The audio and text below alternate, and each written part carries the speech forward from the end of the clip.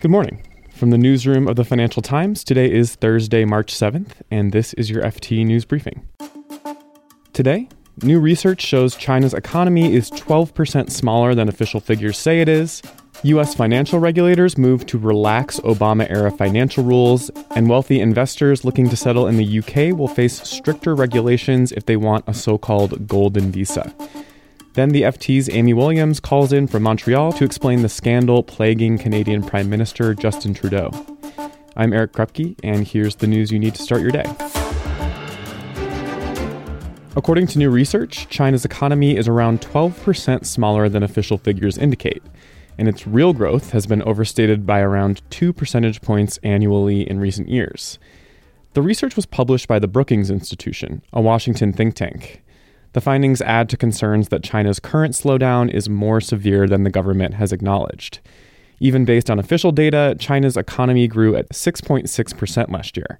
That's its slowest pace since 1990. The Chinese government's emphasis on numerical targets has made growth in gross domestic product a politically sensitive figure. The Communist Party evaluates local governments' performance based largely on growth in their respective regions. The authors of this new research believe that since local authorities are rewarded for meeting growth targets, they have an incentive to skew their statistics. For years, the sum of China's provincial GDP has exceeded the national figure, which has been a clear sign of inflated statistics at the local level. The paper finds that the central government's adjustments to local data were mostly accurate before 2007 and 2008, but after that, the numbers don't appear to be accurate. Last year, China's National Bureau of Statistics said it would assert greater control over provincial data collection in 2019 to eliminate discrepancies between local and national data. On Wednesday, U.S. regulators announced 3 key decisions that will relax banking rules put in place after the financial crisis. It's the latest in a series of moves by the Trump administration to undo key parts of these Obama-era regulatory controls. The first 2 came from the Federal Reserve. The Fed voted against raising what's known as the countercyclical buffer. This is a measure meant to bolster global bank strength when financial risks are rising. The board opted to leave the buffer at 0. This was a decision opposed by Fed Governor Lael Brainard. The Fed also removed a plank of its stress testing program that gauges how able domestic banks can guard against financial shocks. The third decision came from U.S. Treasury Secretary Steven Mnuchin.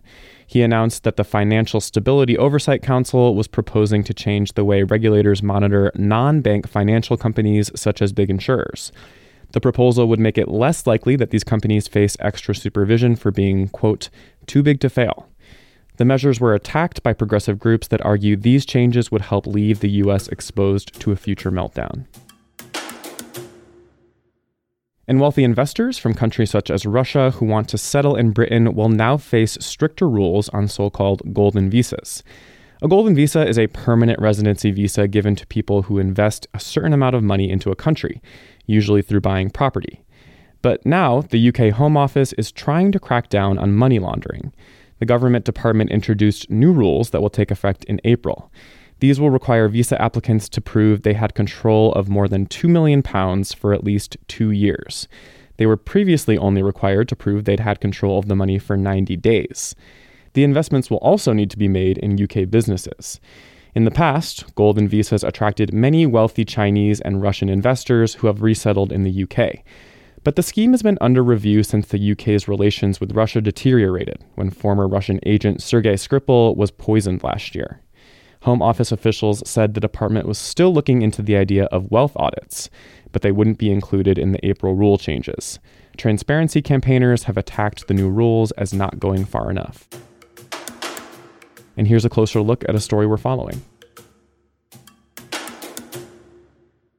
Last week, Canada's former Attorney General, Jody Wilson-Raybould, alleged that she was pressured by senior officials in Prime Minister Justin Trudeau's office to secure a deferred prosecution agreement for a Montreal engineering company.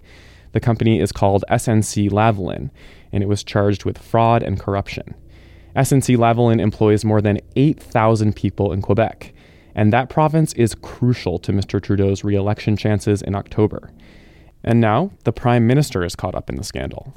The FT's Amy Williams explains the situation, starting with testimony from Mr. Trudeau's former senior advisor, Gerald Butts, to a parliamentary committee. I can assure all members of this committee that I will tell the truth. He denied allegations that have been made against Mr. Trudeau by former Attorney General Jody Wilson-Raybould that she had been lent on by people in Trudeau's government to secure a deferred prosecution agreement against a company in Montreal, an engineering company called SNC-Lavalin. Mr. Butts, in his testimony yesterday, denied all of that and said that although there had been some meetings, Mr. Trudeau's government was only asking Ms. Wilson-Raybould to seek a second opinion and external independent advice on her decision.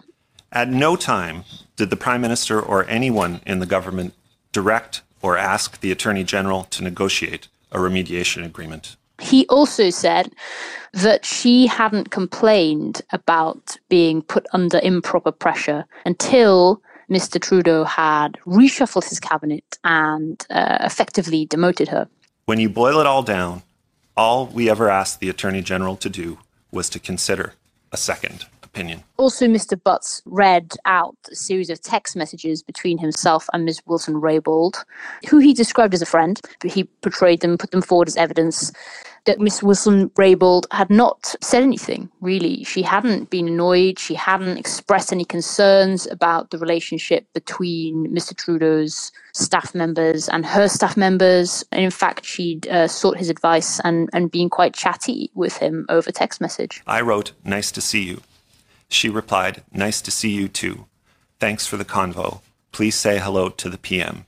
So does this put Mr. Trudeau's leadership at risk at all? Does it make it more likely that the Conservative Party might have a chance to take control? It's difficult to know, as it is with any political process, but for sure, the SNC-Lavalin affair has not played well for Mr. Trudeau. In fact, there was a poll earlier this week, on Tuesday, that showed his Liberal Party had fallen behind the opposition Tory party for the first time, and that was just after a second minister quit his cabinet. That was Jane Philpott, who resigned, saying she was concerned over the government's handling of the affair. So what's next in this case? Well, Canada's Ethics Commissioner has also launched a separate probe into the affair. And meanwhile, we've yet to hear anything substantial from Mr. Trudeau himself. Lots of people I've spoken to in Montreal are saying that they'd like to hear from the Prime Minister and to understand better what his side of the story is. You can read more on all of these stories at FT.com. Today we'll be following the European Central Bank as it holds its rate-setting meeting. The bank is widely expected to keep key Eurozone interest rates on hold. This has been your daily FT News Briefing. Make sure you check back tomorrow for all the latest business news.